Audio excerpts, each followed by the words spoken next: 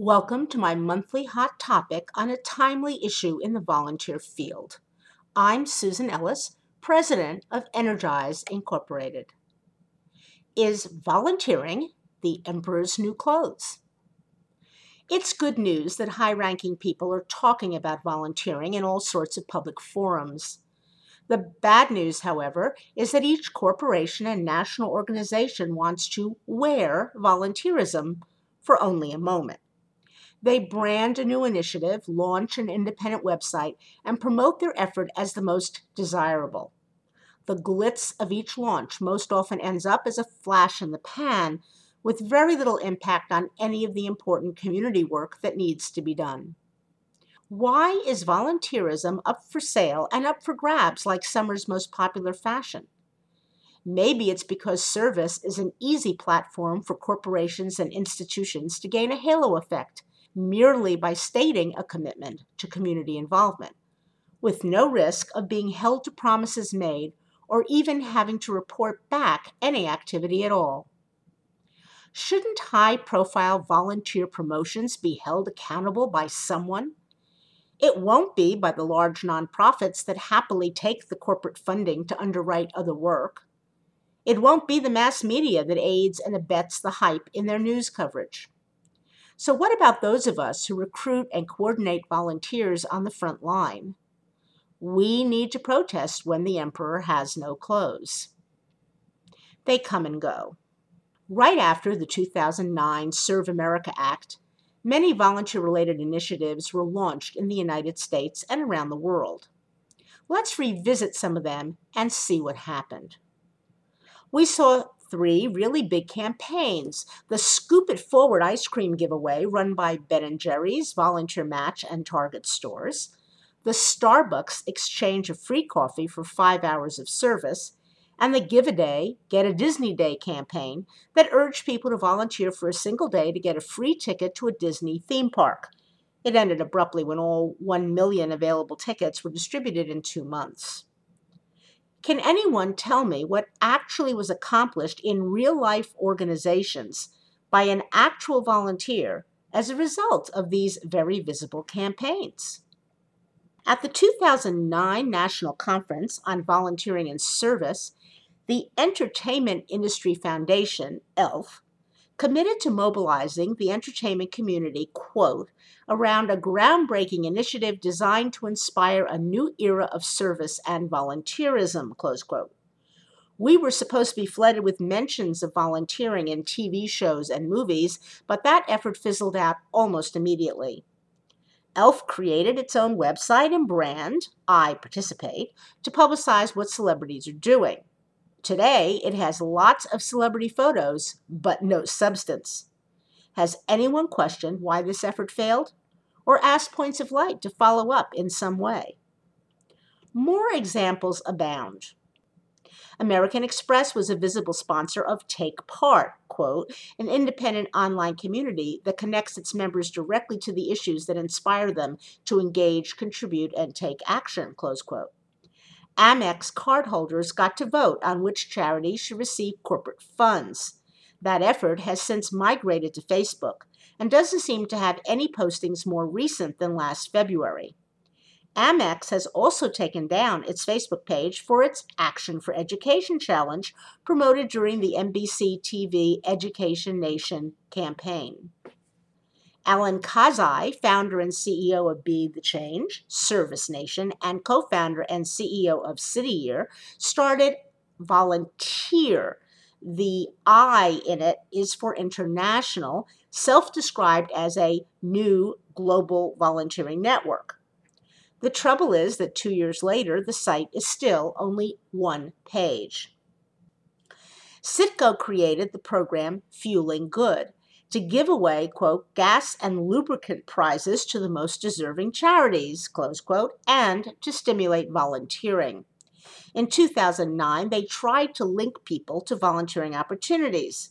Now in 2012, the project has shrunk to an online competition through which only 24 winning charities share in a mere $120,000 in gas prizes.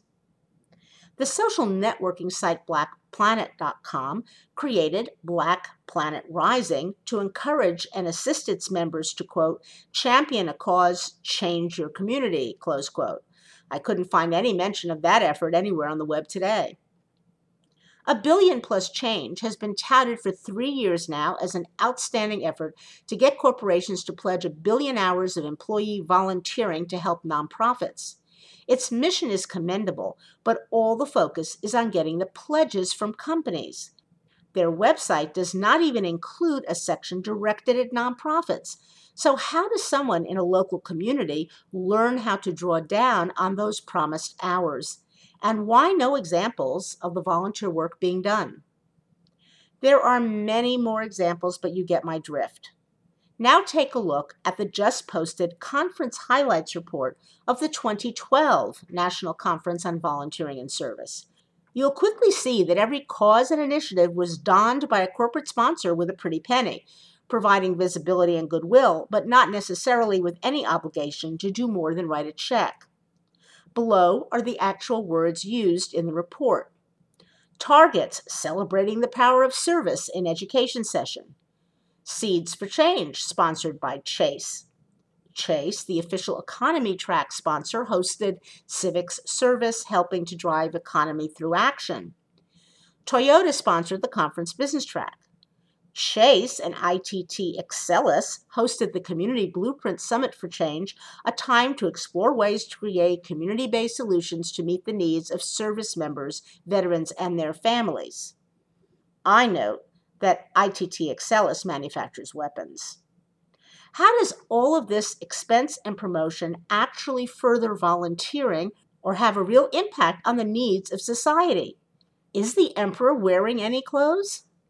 The crux of the matter is that almost all of these initiatives lack clear goals. Are the promoters attempting to increase volunteering for volunteering's sake, no matter how insignificant the service may be? Or do promoters want to make a difference in our world through progress on a cause or help to individuals in a time of need? While urging people to volunteer, these campaigns have no strategic focus on the results of the service being pledged or sponsored. So what can we do?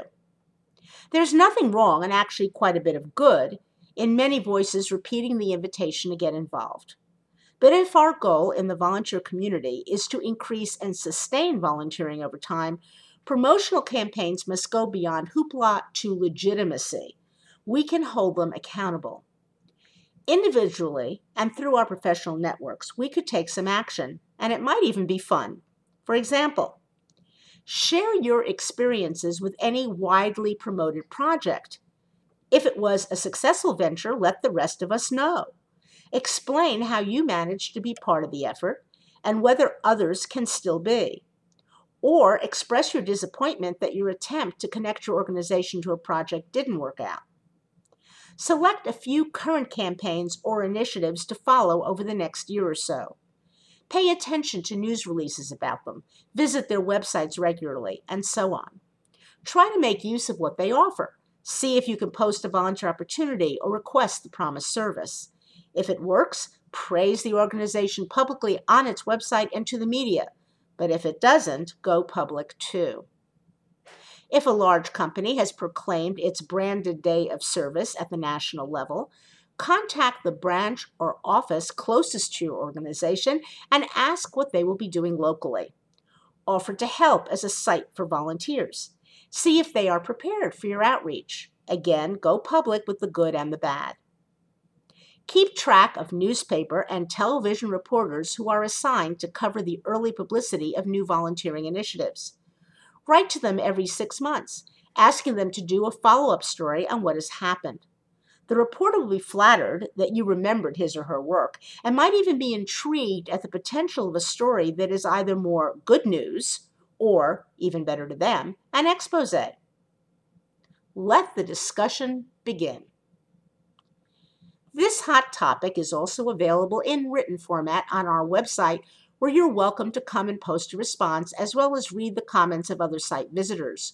Go to www.energizeinc.com Or you can respond to this hot topic simply by sending an email to webmaster@energizeinc.com. At our website, you'll also find an archive of hot topics from more than a decade, as well as over 1,200 pages of free information for leaders of volunteers. Thank you so much for listening today.